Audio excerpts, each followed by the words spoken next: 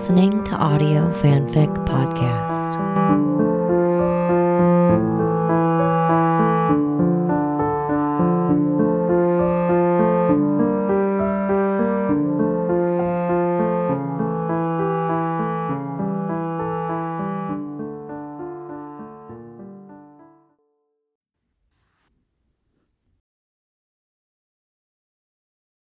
North of Zero by Slippin' Mickeys on AO3. Chapter 14, The Orange. "So what do you want for your birthday?" Mulder asked, and as he hoped, William chuckled from the bedroll they'd set up on top of a fragrant patch of pine needles 5 miles from their valley.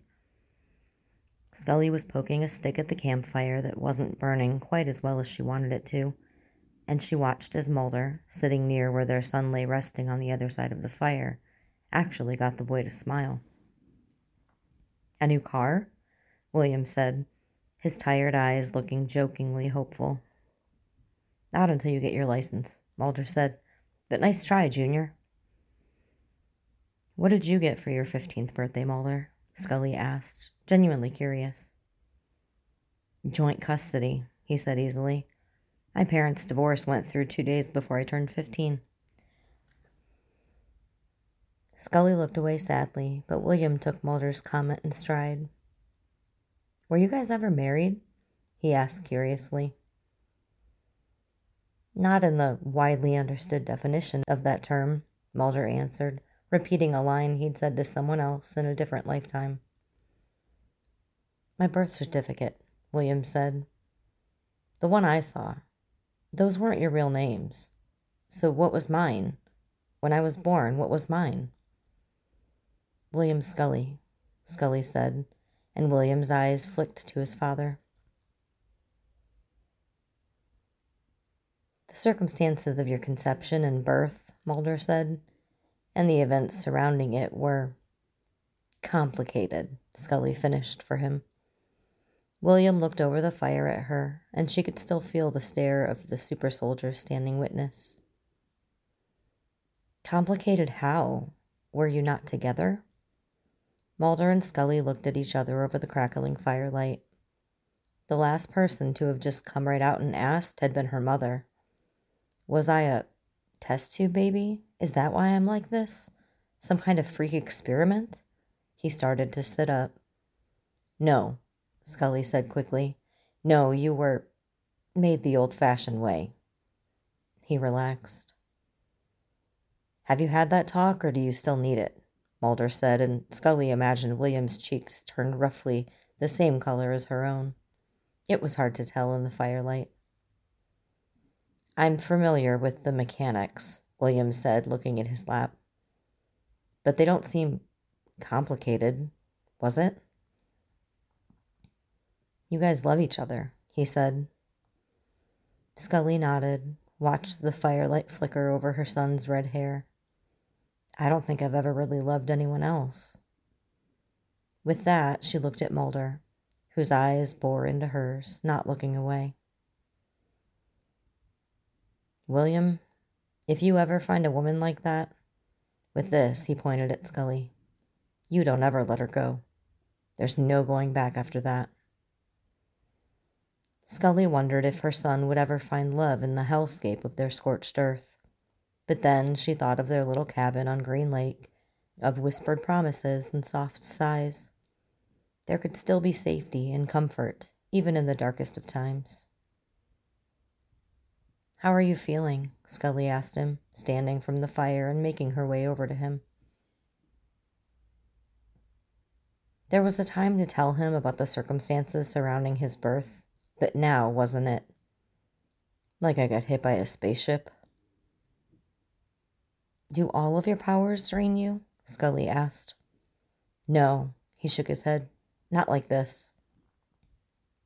Scully sat down next to him, mulling over his answer, concerned. She pulled out an old handkerchief and poured some water from her canteen on it, offering it up to him. He took it and began blindly rubbing at the dried blood under his nose. He stopped after a moment and held it back out to her. "Will you?" he asked quietly. Scully nodded and took the old rag, gently wiping away the dust and blood from under his nose, and then paying the same careful attention to the shell of his ears. "Can you hear okay?" she asked him. He nodded. "Good." She got the last few streaks, William sitting patiently still under her attention, and she could have sworn for a moment that she could smell the heady smell of him when he'd been a baby. The sour, sweet sawdust mist science had never been able to recreate. Then she looked self-consciously over her shoulder at Mulder watching her and pulled her hand back. "There," she said. "Thanks." William gave her a small smile and lightly thunked his head back down onto the bedroll. He looked utterly wrung out, completely devoid of energy. "Do you think you could eat something?" "I can try." Mulder stood and walked over to the bags that Marlowe had hastily thrown together and began to rifle through one of them, pulling out a sleeve of crackers, mostly broken, which he tossed over to Scully, and then a long rope of Slim Jims. "Those will be hell on his stomach," Scully pointed out, and Mulder shoved them back in the bag, rummaging in deeper. Then, with a quiet exclamation, he pulled his arm up slowly out of the bag, and in his hand was an orange. The color was bright and sunny, even in the light of the fire, and he held it up and peered at it like Hamlet considering the skull. "An orange," he said with the appropriate amount of gravity. It had been 2 years since they'd so much as seen one. He carried it back to Scully and William and sat down, handing it over to his son, who held it gingerly. Scully could see that its skin was beginning to wrinkle near the stem, and it was on the small side. Nevertheless, her mouth flooded with saliva just looking at it. "I can't," William said, trying to hand it back to Mulder. "Go on," Scully said. "It's okay." He looked at it for a moment. "How about we split it?" He handed it to her, the fruit heavy in her hand, its pebbled surface like a touch from a different time.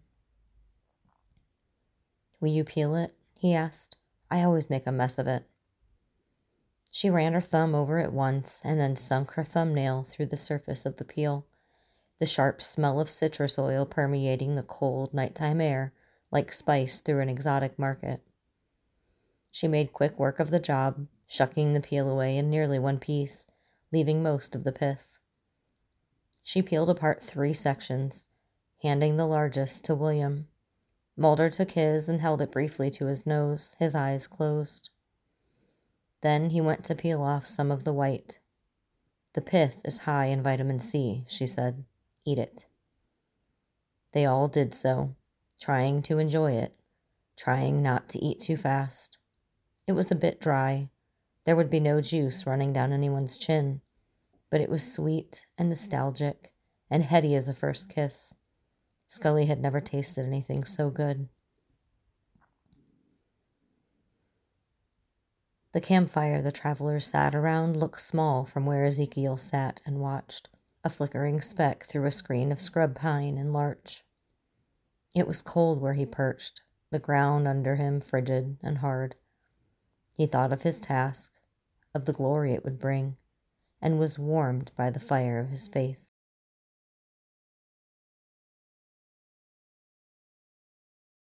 For the first time in his life, he experimented with his powers, really experimented, without thought or worry that he would be caught or punished, or worse, treated with fear. He experimented with what he could do and how he could do it. When he was little, he had no control over his gifts. They would come out when he was upset or angry, or sometimes when he was calm and inside himself. He hadn't thought he was doing anything different or unusual until he was 4 years old and laying in bed one night, and he used his mind to lift 5 or 6 different stuffed animals into the air and made them do an intricate weaving dance. He'd only been able to mentally lift one at a time before that, and had been able to do so since before he could remember. But the new skill was so exciting that he'd called his parents in to see.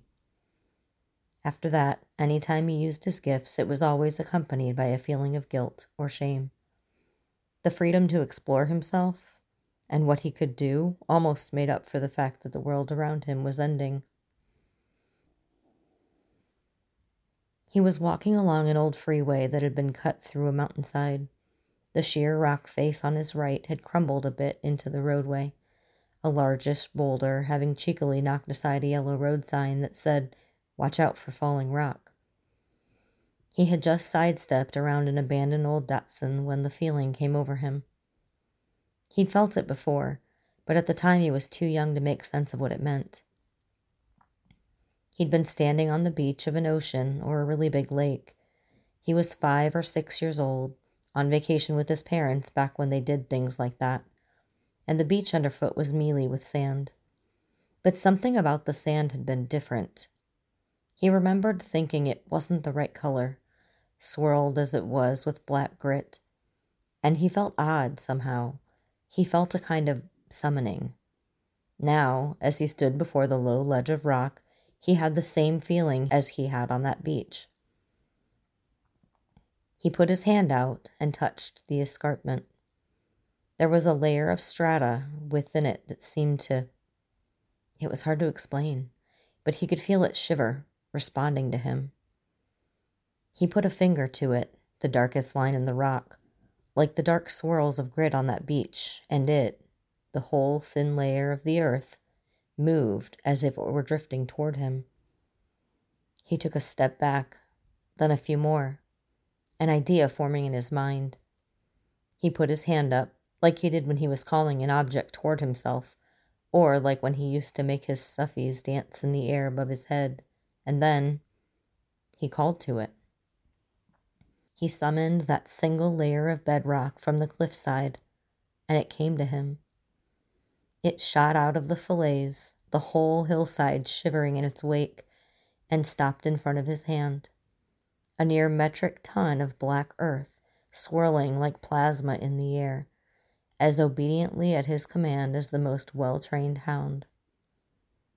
And then, just to see if he could, he sent it back from whence it came, back into the cliffside strata, where it resettled like Excalibur returned to the rock.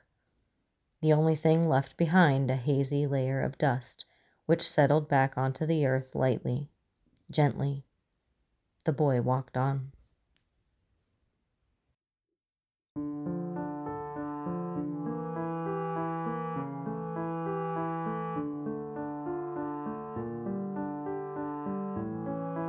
If you like this story, please follow the link to the writer's page and leave some love. Kudos, comments, or subscribe. They'll love hearing from you. Then you can head over to our Patreon page and contribute to Audio Fanfic Podcast. As a member, you are granted early access to one new story per month.